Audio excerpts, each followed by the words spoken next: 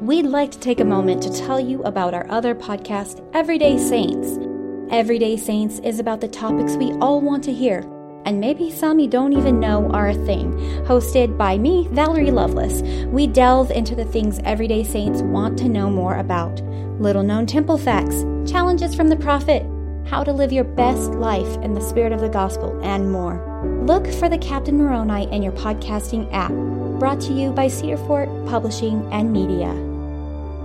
Hi, and welcome to this podcast for sections 71 through section 75 of the Doctrine and Covenants. I am David J. Ridges, the author of Your Study of the Doctrine and Covenants Made Easier study guide series. As we begin today's session, it would probably be quite helpful for you to have your scriptures handy. We will be spending a lot of time in them, and you may want to provide some notations or markings in your hard copies or your electronic device scriptures. The background to section 71 is that this revelation was given to Joseph Smith and Sidney Rigdon on December 1st, 1831.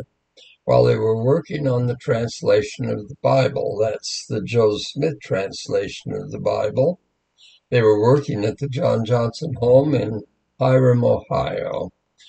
In the background to section 64 in the study guides that I wrote, I mentioned that a member of the church by the name of Ezra Booth had apostatized from the church and had written 9 bitter and inflammatory anti-Mormon articles that had caused a lot of sentiment against the church in the Kirtland, Ohio area. At the time of this revelation, section 71, an apostate and former member of the church named Ezra Booth had joined in publicly attacking the church. As you know, we're generally counseled to ignore the efforts and writings of such people. Missionaries especially are so instructed. If we were to take our time and energy to rebut such attacks, and there are so many such attacks constantly all around us, it would take away from the time and energy we spend in serving others and filling our responsibilities with our families, with the church, with our employment, with missionary work, and so forth. If we debated with every individual who desires to debate and confront us about the church, there would be much more tension and animosity, and few would be able to hear the peaceful call of the church to follow Christ. You see this with our prophet today and the general authorities.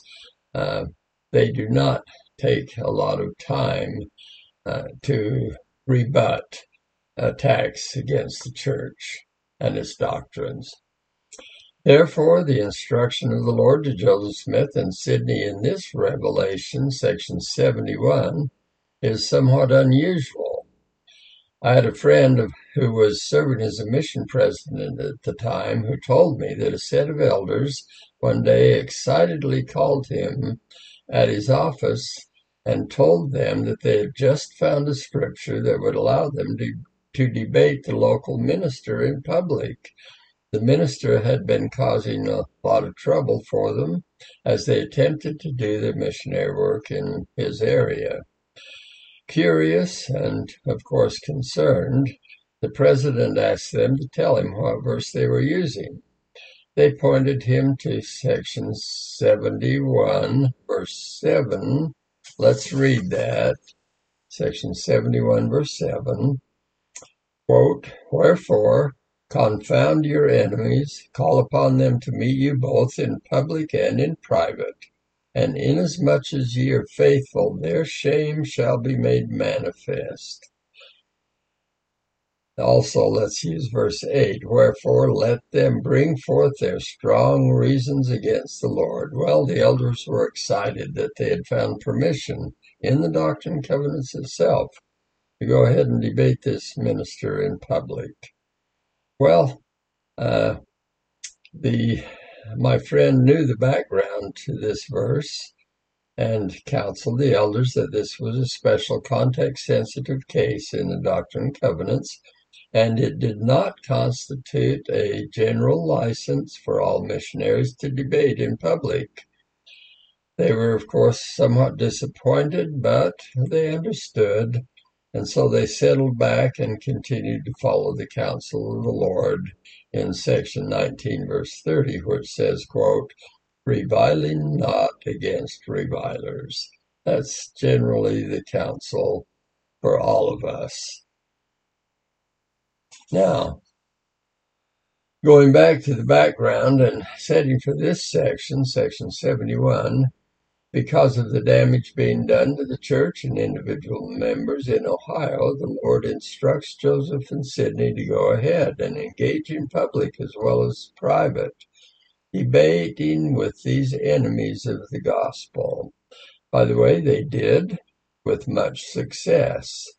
And in section 73, verse 3, we'll be there in a few minutes, they will be told to go back to the work of translating the Bible. In other words, working on the Joseph Smith translation of the Bible, which is invaluable to us. Well, let's look at a few of the verses here in section 71. In verse 1, the Lord says, thus saith the Lord unto you, my servants, Joseph Smith and Sidney Rigdon, that the time has verily come that it is necessary and expedient in me that you should open your mouths in proclaiming my gospel, the things of the kingdom, expounding, in other words, explaining the mysteries thereof out of the scriptures, according to that portion of the Spirit and power which shall be given unto you, even as I will. And then in verse 3, just the first line and part of the second, where they are told that this is just a temporary assignment, because they'll need to, of course, as we know, get back to translation of the Bible. So verse 3, verily this is a mission for a season. Then we'll skip to verse 7. Wherefore, confound your enemies, call upon them to meet you both in public and in private, and inasmuch as ye are faithful, their shame shall be made manifest. Verse 8, wherefore, let them bring forth their strong reasons against the Lord. And then a very encouraging verse, verse 9, to Joseph and Sidney and all of us. Verily thus saith the Lord unto you, there is no weapon that is formed against you shall prosper. Now, Joseph Fielding Smith, who was a president of the church some years ago, tells us what happened as Joseph and Sidney carried out the Lord's instructions at this time. He said, quite generally, the Lord counsels his servants not to engage in debates and arguments, but to preach in power the fundamental principles of the gospel. This was a condition that required some action of this kind, and the Spirit of the Lord directed these brethren to go forth and confound their enemies, which they proceeded immediately to do, as their enemies were unable to substantiate their falsehoods and were surprised by this sudden challenge so boldly given. Much of the prejudice was allayed and some friends made through this action. So, Joseph and Sidney were very successful and did a lot of good as they followed the instructions here. Next, in verse 10 of section 71, we see that anyone who fights against the Lord's work will eventually be stopped. But pay attention to this. It will happen according to the wisdom and timing of the Lord. Verse 10, the last few words emphasize that. He shall be confounded in thine own due time. So if we are in a situation where somebody's bad-mouthing the church, and we just need to be patient. and not revile against revilers. We can answer questions with a civil attitude and give a few hints, but we would not want to go into full public debate between us and them regarding their statements that are not favorable to the gospel or even God. Now let's go to section 72. This is where the Joseph Smith Papers work, it will really be helpful to us.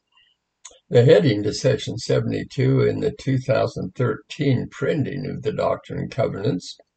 By the way, that's the most recent printing of the Doctrine and Covenants, 2013. You might even want to look at your own scriptures and see when they were printed.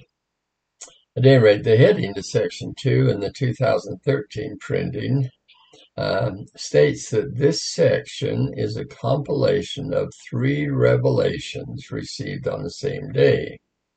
They were given through the prophet Joseph Smith in Kirtland, Ohio on December 4th, 1831.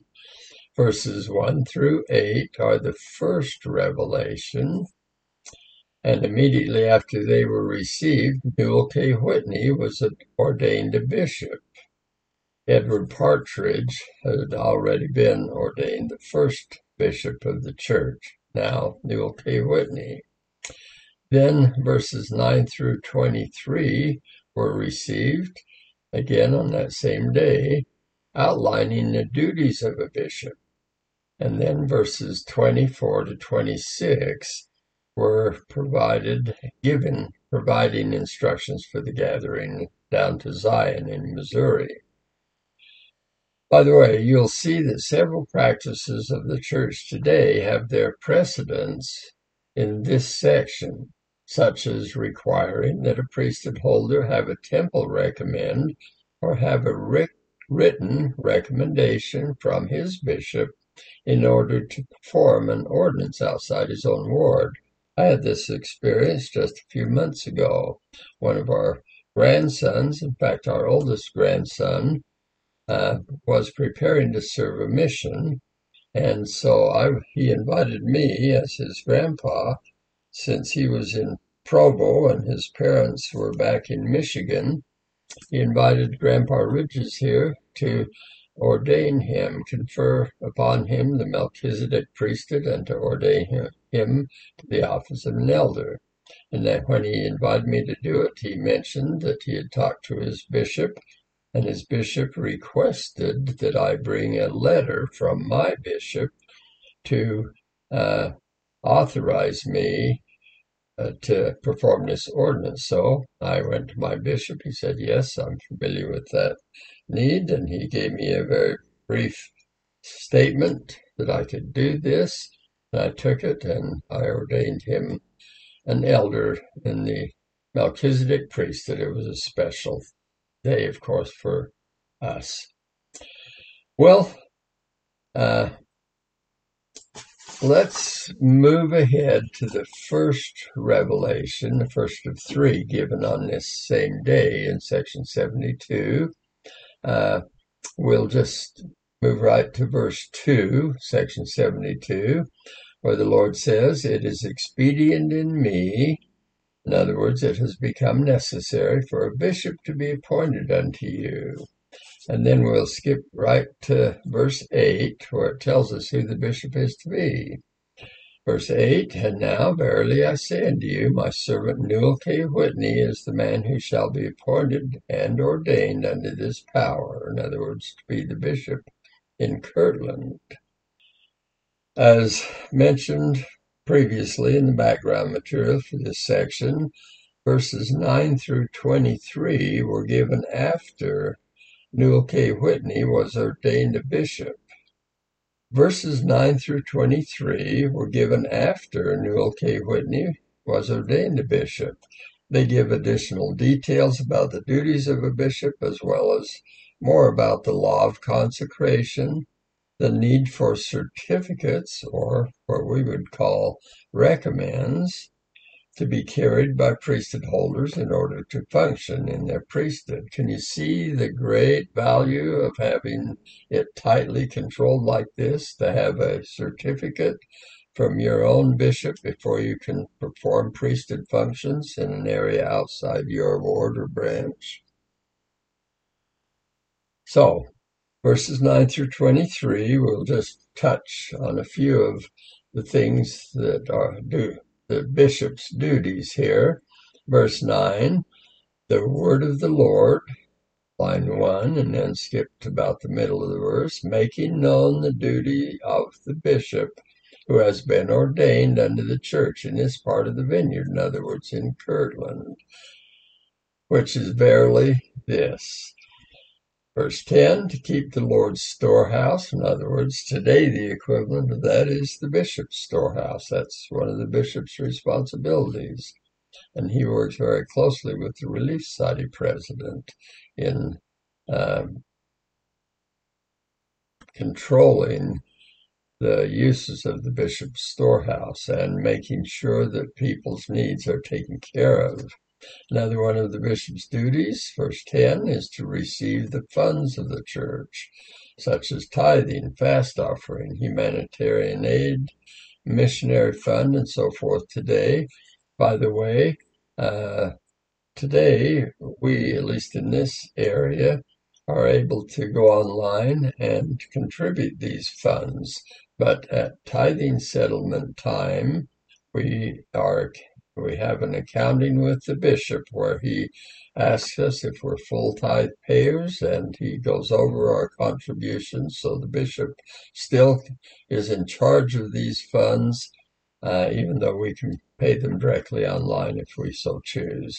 Also, in verse 11, he is to, in this case with Newell K. Whitney, he is to take an account of the elders and to administer to their wants. In other words, in that time in the church, there were a lot of elders being sent out on missions to preach the gospel, and they had needs. And the bishop is to make sure they have enough money taken from welfare funds to succeed on their missions, and where necessary to make sure their families are taken care of adequately. Now, one of the things we see in action next in verse 13, which is likewise done in the church today, is this. When a local ward or branch does not have sufficient fast offering funds to meet the needs of the poor and the needy among them, funds can be given from the general church funds to that ward or branch to assist the local bishop in meeting their needs. We also, when I was serving as stake president, some of our fast offering funds that were over and above what we needed were in one ward were transferred to help another ward in our state. So the basic needs of the welfare system are carefully controlled and made available where they are needed. Let's go ahead and move clear over to verses 17 and 18 once again, where the recommend, the equivalent of a recommend, is being set up as a standard for performing ordinances outside of your own ward or branch. In verse 17, it says a certificate, in other words, the equivalent of a recommend, from the judge or bishop. There's an interesting phrase, a certificate from the judge or bishop. There, the bishop is called a judge, and our bishops are set apart. When they are ordained a bishop, they are also ordained and set apart to be a judge in Israel. And bishops judge us for worthiness. We get our temple recommends from them. If we've slipped up and have church privileges taken away from us for a while, and then we work things out and repent and get things straightened out with the bishop, then he once again is our judge and gives us a recommend to go to the temple, and so forth. Well, let's move along a bit. Time is moving pretty fast here. Let's jump ahead past verse 18, where the Lord, starting with verse 19, where the Lord instructs that every elder in the Ohio area who desires a recommend from Bishop Newell K. Whitney and who doesn't live under his immediate supervision should bring a recommend from his branch president, and then Bishop Whitney can give him a recommend to be used down in Missouri, where Bishop Partridge is in charge of things there. So verse 19, skipping a bit, line 2, let every elder, and then go halfway through the verse, let every elder be recommended by the church or churches, in other words, the branch or branches of the church in which he labors, that he may render himself and his accounts approved in all things. In other words, once again, from your local bishop or branch president, you can get a recommend and then use that with the two bishops wherever, if you're working in their territories. There's another really interesting thing that takes place here in section 72. That's in verses 20 to 22. They refer specifically to the brethren in Doctrine and Covenants section 70, verses 1 to 3, who had the direct responsibility to see that the Book of Commandments was published. They referred to themselves as the literary firm. Because their responsibilities required their full time, they were to receive assistance from the funds of the church to support themselves and their families. So let's read that in verses 20 to 22. And again, let my servants who are appointed as stewards over the literary concerns, in other words, they're responsible for the printing of the Book of Commandments, which is the predecessor of the Doctrine and Covenants. So let my servants who are appointed as stewards over the literary concerns of my church have claim for assistance upon the bishop or bishops in all things, verse 21, that the revelations, in other words, the Book of Commandments, may be published. That'll be taking place down in Missouri, by the way, and go forth unto the ends of the earth.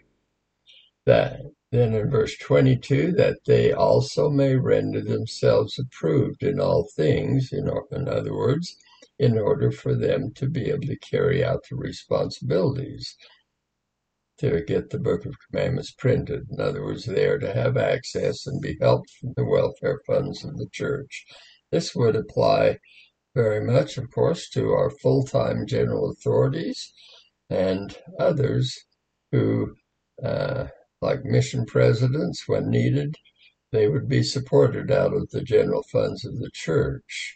This is all very reasonable and familiar to us, but you can see that what the Lord is doing here is setting up these basic patterns that we now are so familiar with. It's fascinating to watch how he set them up and put them in motion. Well, let's quickly go to section 73. This revelation was given to Joseph Smith and Sidney Rigdon in Hiram, Ohio. In section 71, remember, that's where we started out today. Joseph and Sidney had been told to stop working on the translation of the Bible. In other words, the Joseph Smith translation of the Bible, we shorten that down to JST, to stop working on that for a season in order to deal directly with the wild rumors and falsehoods being circulated in that area as a result of 9 anti-Mormon articles published by apostate Ezra Booth in a local newspaper. The articles ran from October to December and had done much damage to the church. The prophet Joseph Smith wrote of their efforts in confronting the libel and slander of Ezra Booth and the others. He said, quote, From this time until the 8th or 10th of January, 1832, myself and Elder Rigdon continued to preach in Shalersville, Ravenna, and other places, setting forth the truth, vindicating the cause of our Redeemer, showing that the day of vengeance was coming upon this generation like a thief in the night, that prejudice, blindness, and darkness filled the minds of many, and caused them to persecute the true church and reject the true light, by which means we did much towards allaying the excited feelings which were growing out of the scandalous letters then being published in the Ohio Star at Ravenna by the before-mentioned apostate Ezra Booth. On the 10th of January, I received the following revelation, that'll be section 73 that we're in now, making known the will of the Lord concerning the elders of the church until the convening of the next conference, close quote. Don't you just love how articulate and powerful the prophet Joseph Smith is? So, they successfully had followed the instructions given in 71. They met these apostates in public debate and changed much of the tide of public opinion.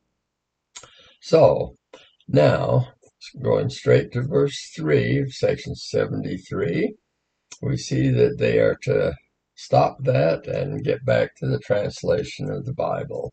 Verse 3, Now verily I say unto you, my servants Joseph Smith Jr. and Sidney Rigdon, saith the Lord, it is expedient, in other words, necessary, it is expedient to translate again. And then in verse 4, he says, Inasmuch as it is practicable to preach in the regions round about until conference, and after that it is expedient to continue the work of translation.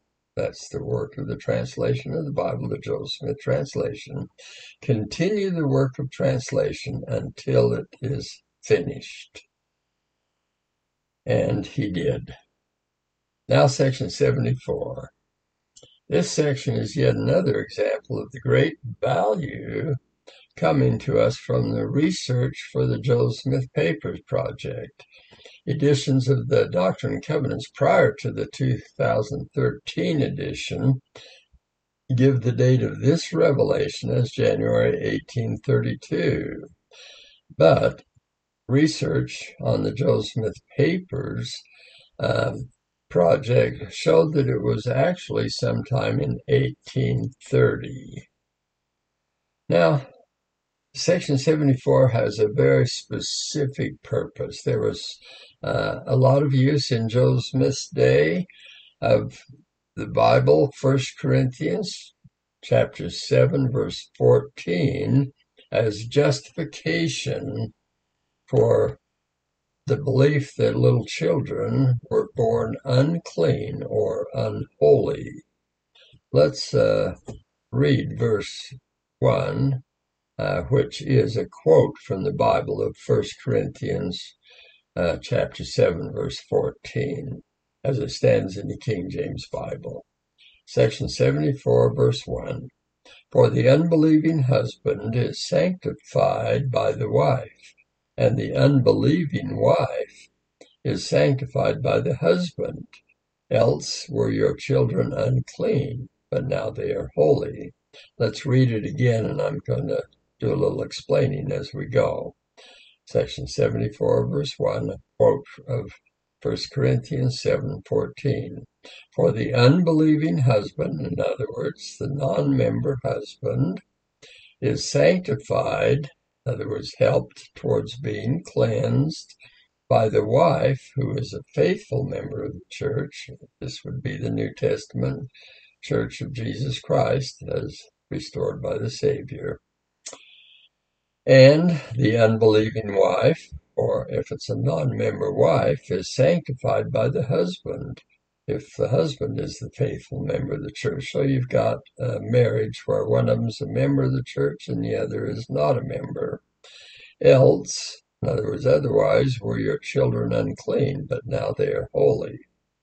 Well, beginning with verse 2 next, the Lord explains the background to this verse. The law of circumcision was part of the law of Moses and was still being practiced by the Jews who had rejected Christ.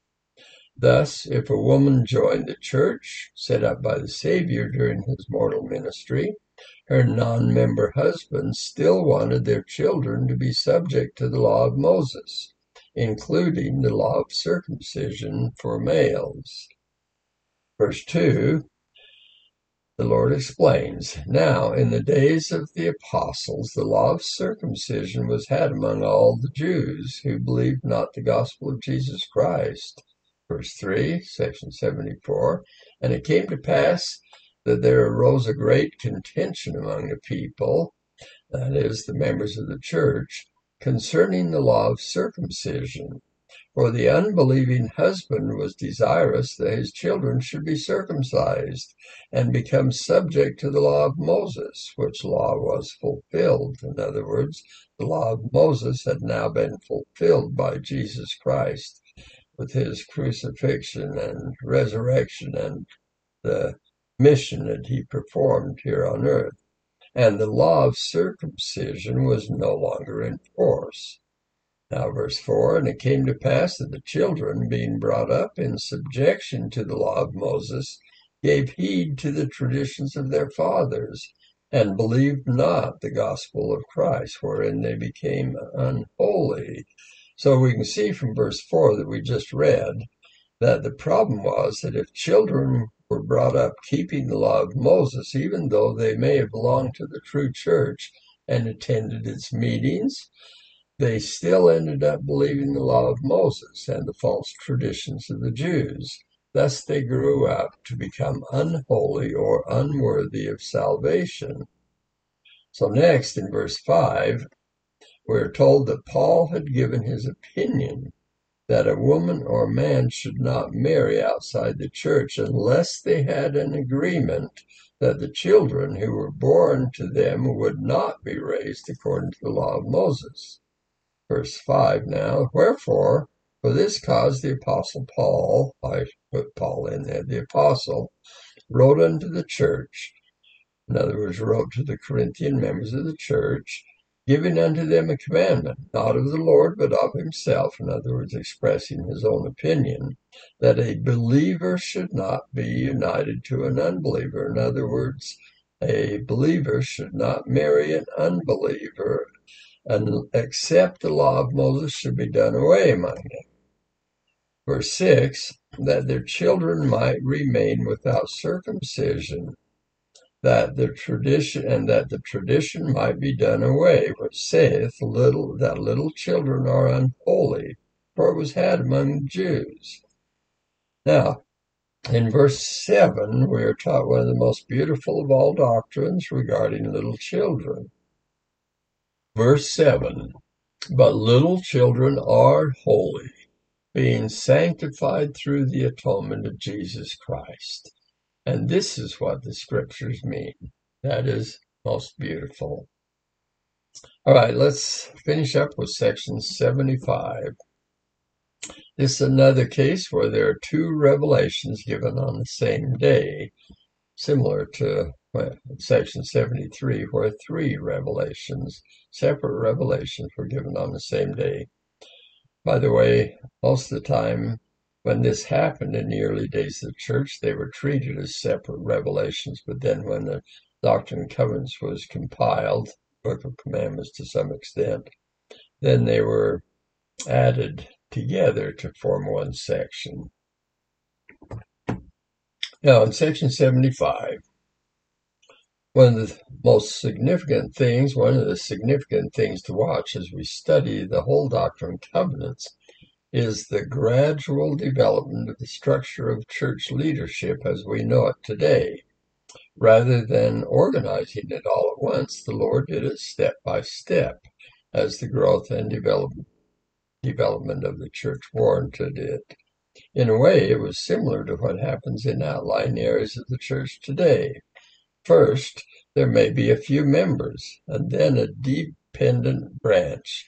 In fact, my wife and I, when I was out lecturing for Know Your Religions, we spent some time up in the Northwest where I did some lectures, and we were hosted by a couple out on Anderson Island, and they kind of jokingly called their little tiny branch a twig. So we had the privilege of attending a twig for church services in their own home. A delightful experience. Well, as the church grows in outlying areas today, first there may be a few members, then a dependent branch with a minimum of leadership, then a branch with a branch president, then with a full branch presidency, and finally a ward with the full normal organization of officers and teachers. For example, when the church was organized on April 6, 1830, there were 4 priesthood offices to which men were ordained, namely deacon, teacher, priest, and elder. Find that in Doctrine and Covenants, section 20, verse 38. And Joseph Smith was called a seer and a translator, a prophet, I'm quoting, a prophet and apostle of Jesus Christ, an elder of the church.